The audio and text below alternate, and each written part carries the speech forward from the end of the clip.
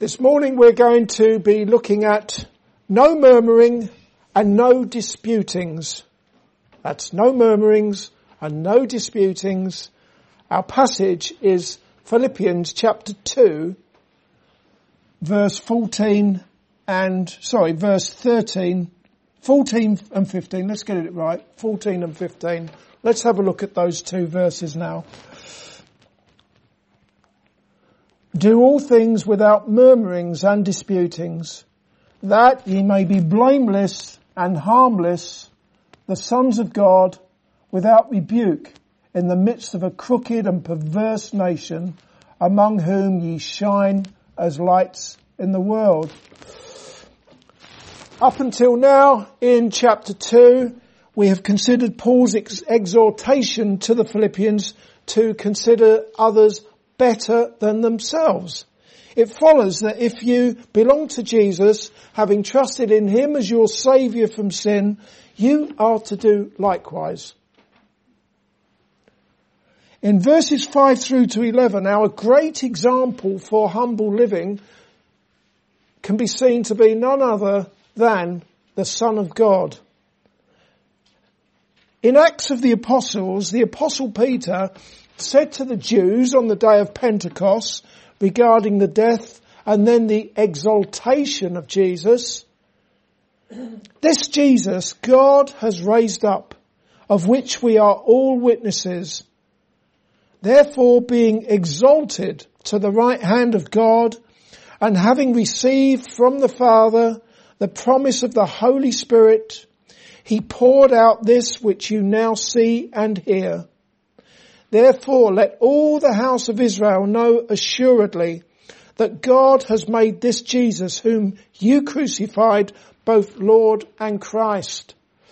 That passage speaks of the death, the sacrificial death of the Lord Jesus Christ, and then his exaltation by God. Similarly, as we have seen in Paul's epistle to the Philippian church, the Son of God humbled himself, taking upon himself the likeness of sinful flesh, and as a servant he became obedient unto death, even the death of the cross, as the sacrifice for sin. Therefore God has highly exalted him and given him a name which is above every name, that at the name of Jesus every knee should bow, every tongue confess that Jesus Christ is Lord, to the glory of God the Father. With God's enabling grace, Christians are to be of the same mind as their Saviour, who came down into this dark world of sin in humility. He took the form of a servant, a bondservant, a slave. He laid down his life as their substitute sin bearer. Now, if you belong to Jesus, that certainly leaves absolutely no room whatsoever for you to exalt yourself.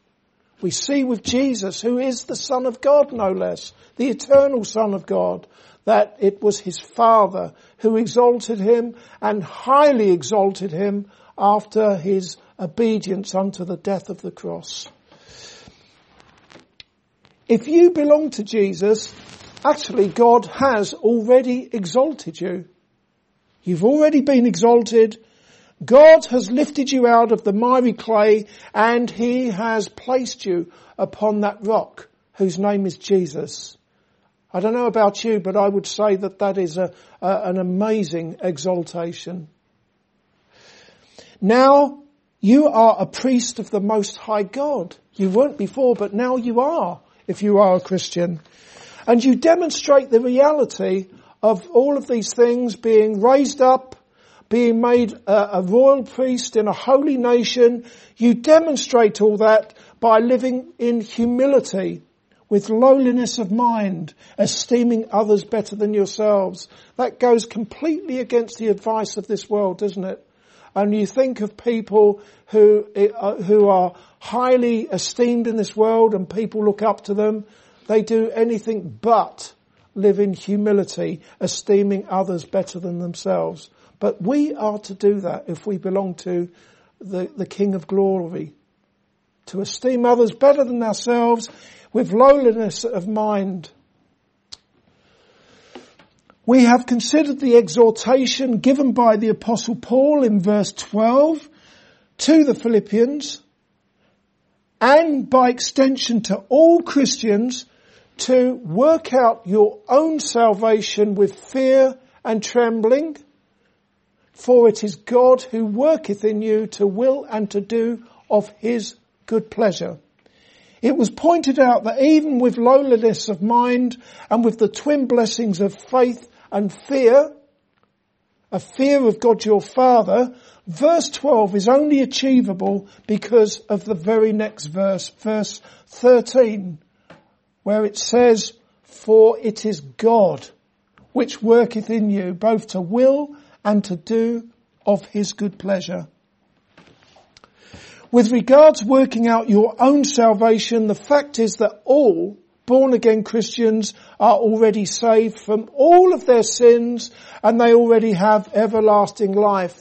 But still, we are to work out our own salvation with fear and trembling.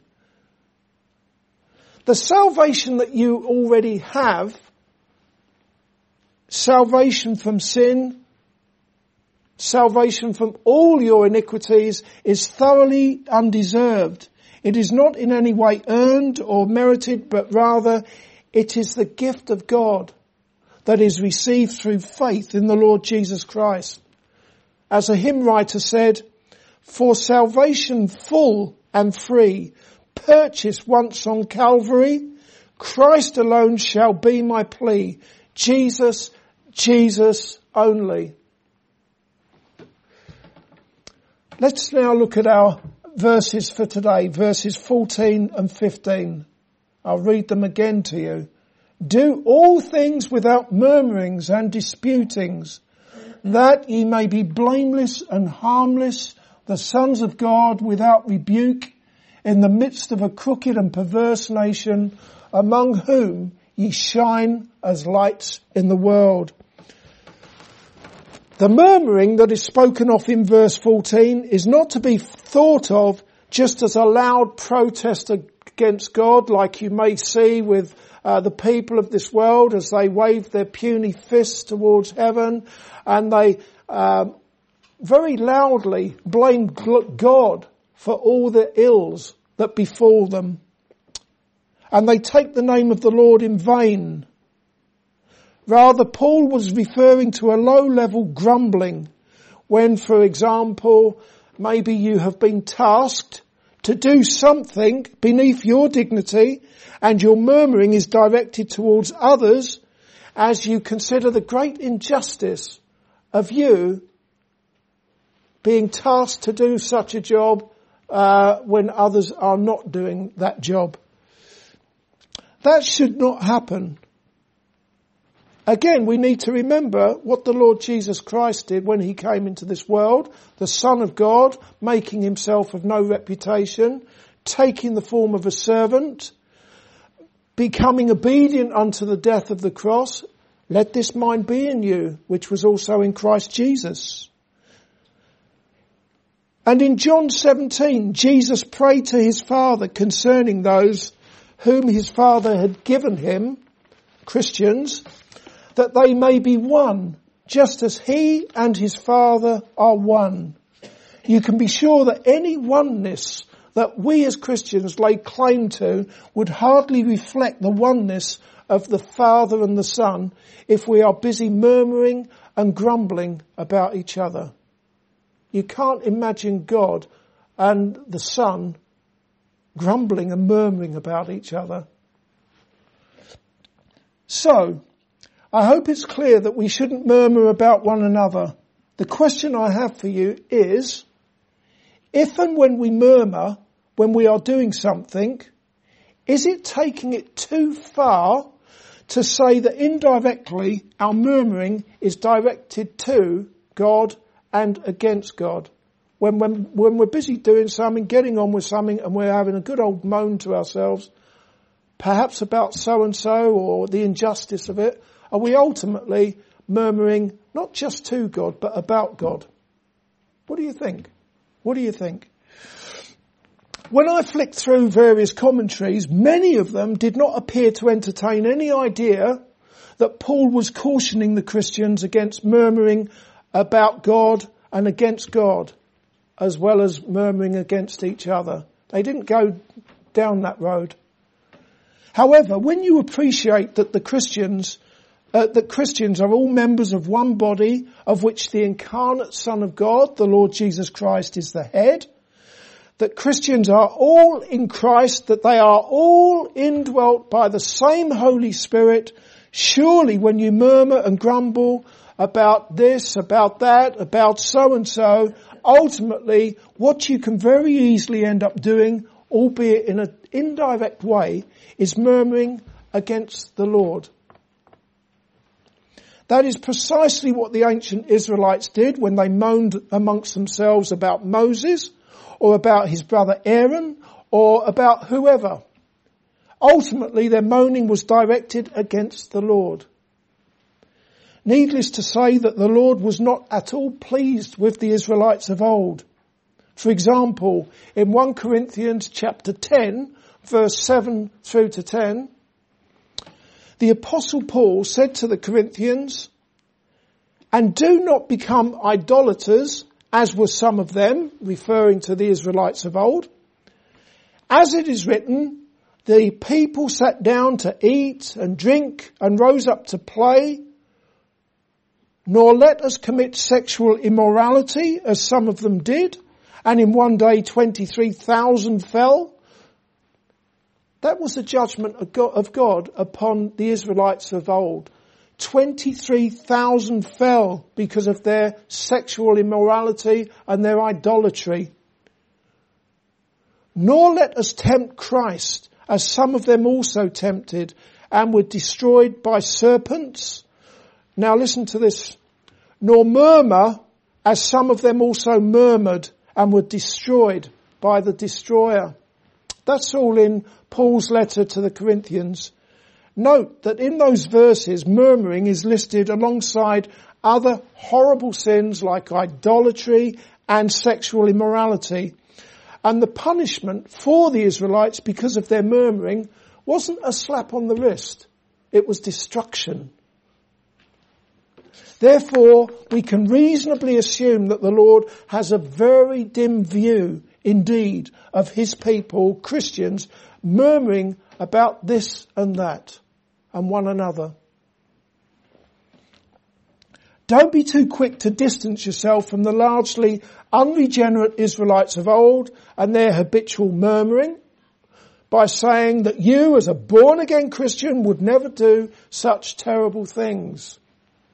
Don't kid yourselves. Paul said what he said about the Israelites as a warning to Christians.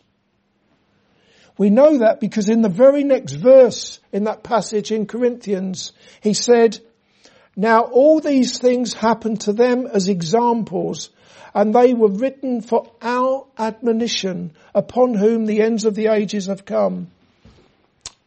Those things were written for our benefit, so that we don't do likewise. Let's face it, grumbling about a lowly task that has been assigned to you, even if it is nothing more than having a quiet little moan in someone's ear in some private place, reveals anything but a lowly mind. And when that murmuring is about another brother or sister in Christ, it dishonours that person's Saviour, who loved him and who gave himself for him. Putting it very simply, who is any one of us in here as a Christian? Who are you, am I to have a moan about someone who has been sprinkled by the blood of Jesus?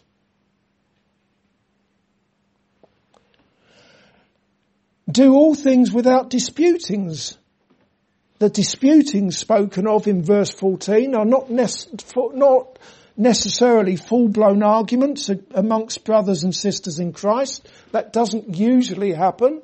It can do, but it's not something that happens from day to day. When you think that the serpent was more subtle than Eve in the garden, it ought not surprise you to learn that disputings can take on a much more subtle form. such as a very ugly, unhealthy and evil reasoning in your heart about someone else. For example, if you want to turn with me to Luke chapter 5, keep your finger in Philippians 2, but turn to Luke chapter 5, a passage that I would guess all of you would be familiar with, when the paralyzed man was lowered through the roof of a house where Jesus was teaching. The house was packed. His stretcher bearers couldn't get him through the front door, so they lowered him through the roof. Lowered him down to the feet of Jesus. It's in Luke chapter 5.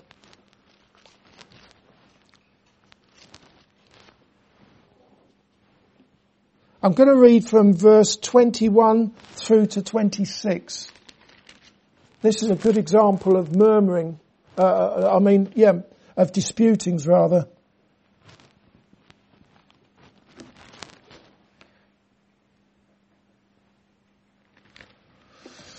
Okay, verse 21. And the scribes and the Pharisees began to reason, saying, who is this which speaketh blasphemies? Who can forgive sins but God alone? But when Jesus perceived their thoughts, so they weren't actually talking to each other, this is what was going on inside their hearts. When Jesus perceived their thoughts, he answering said unto them, what reason ye in your hearts?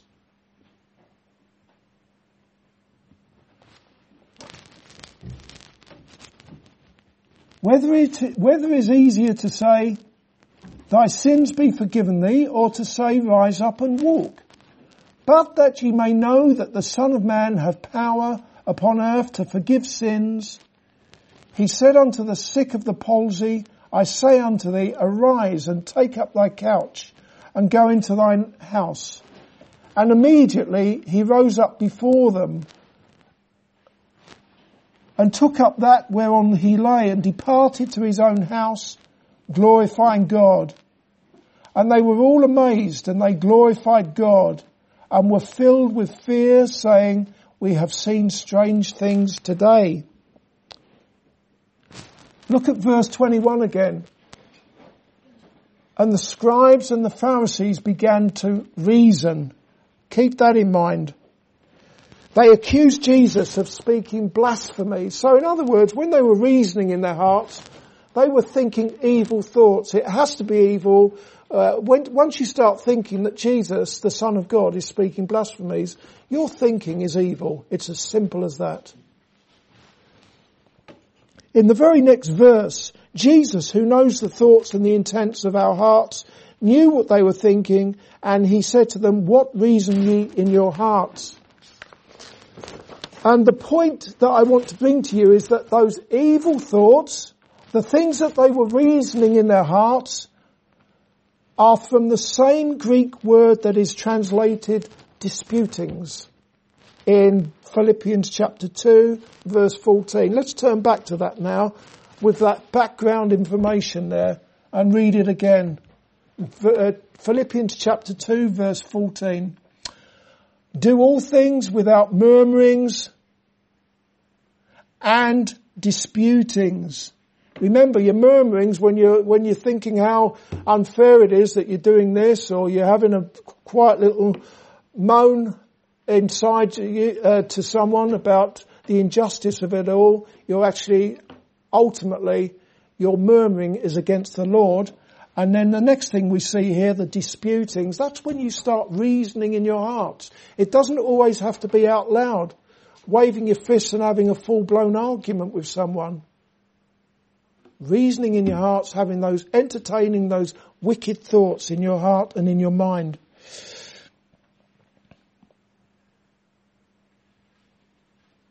It should not come as a surprise to you, Christians, to learn that if and when you murmur, or if you enter into disputes, that sinful behaviour proceeds from an evil heart.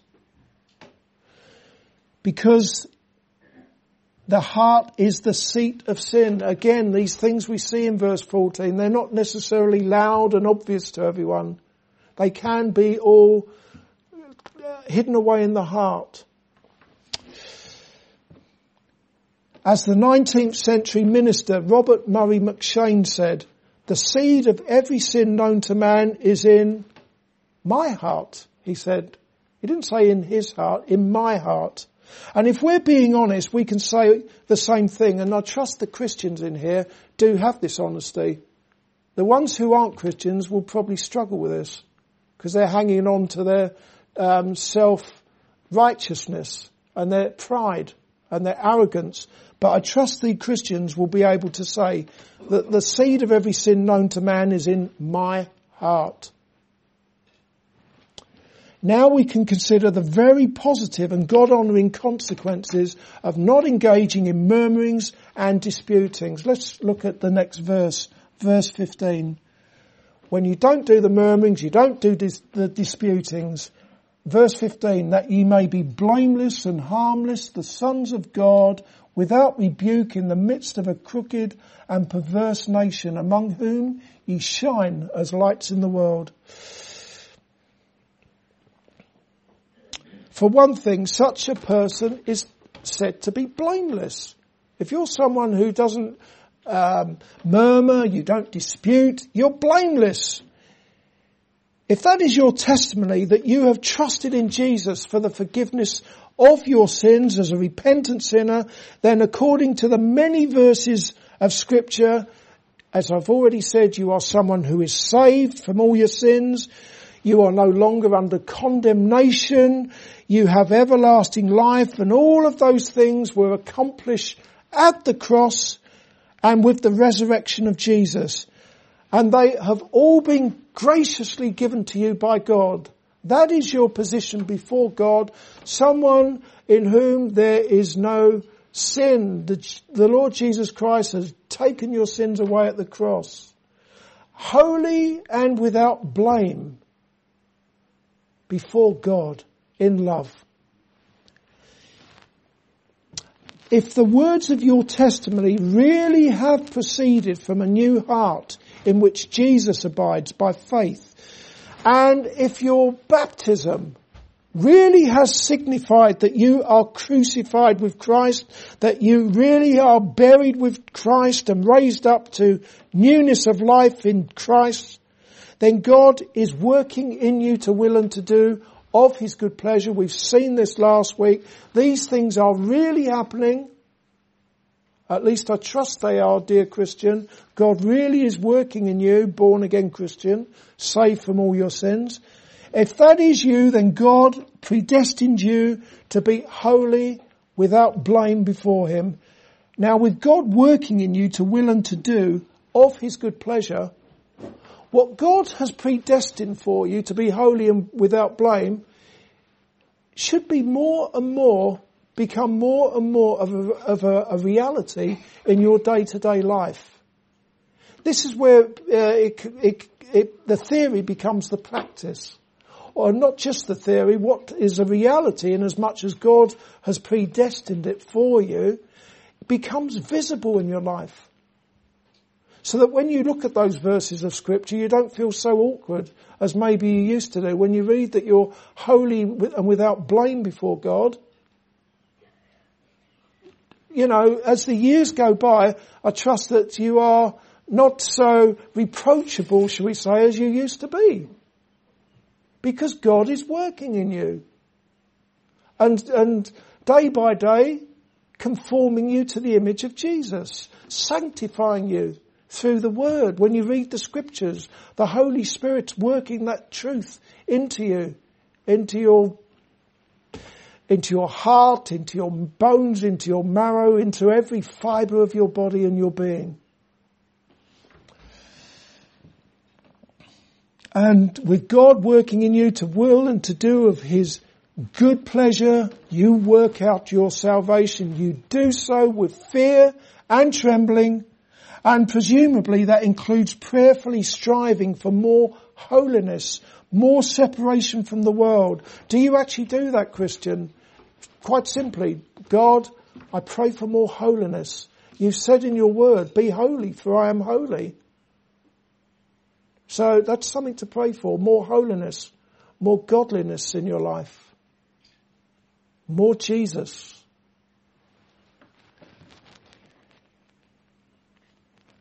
And you do those things, you pray for those things as you earnestly look to God for an ever increasing blamelessness in your born again life, one that is devoid of murmurings and disputings. It's an ongoing job, isn't it? We read in chapter 1 that God will bring to completion the work that he started in you, and we thank God for that. But you are to work out your salvation with fear and with tremblings, and that includes the murmurings, the disputings, to pray about these things and to be serious about it. That's why we're to work out our salvation with fear and trembling. Don't play games with God. Don't mess with God. And the Holy Spirit works in all God's people to achieve these things. I like Spurgeon's comments on verse 15. He said, "Men will blame you, but you must seek as Christians to lead lives that give no occasion for blame." I know it's a tall order, but it's one that we aim for. We don't just say, well, I'll never achieve that, so I won't bother. It's like saying, a child at school saying, I'm never going to get a grade A star in my maths, so I won't even bother. You do aim for it. You aim for an A star in blamelessness, and the reason you do so is because you've got God working in you to will and to do of his good pleasure. And what is God's good pleasure? That there's no murmurings, no disputings. Like Daniel, compel people to say of you, we will not find any pretext against this Daniel unless we find it in connection with the law of his God. Erasmus writes of his great adversary, Luther, even Luther's enemies cannot deny but that he is a good man. Force this acknowledgement from an unwilling world. Live so that as in Tertullian's age, men may say, as they did in his time, such and such a man is a good man, even though he is a Christian. The heathens thought the Christians the worst of men, but were compelled to confess them to be the best, even though they were Christians. We cannot be blameless if we murmur and dispute, for such things naturally lead to sin. Our lights cannot shine if instead of trimming them, we occupy ourselves with blowing out the lamps of others. Last of all, folks, may it be your prayer to let your light so shine before men that they may see your good works and glorify your Father in heaven as you look unto the light of the world, your great God and Saviour, the Lord Jesus Christ, and his enabling grace to make it a living reality for the glory of God. May each one of us endeavour to let this mind be in us, which was also in Christ Jesus. Amen.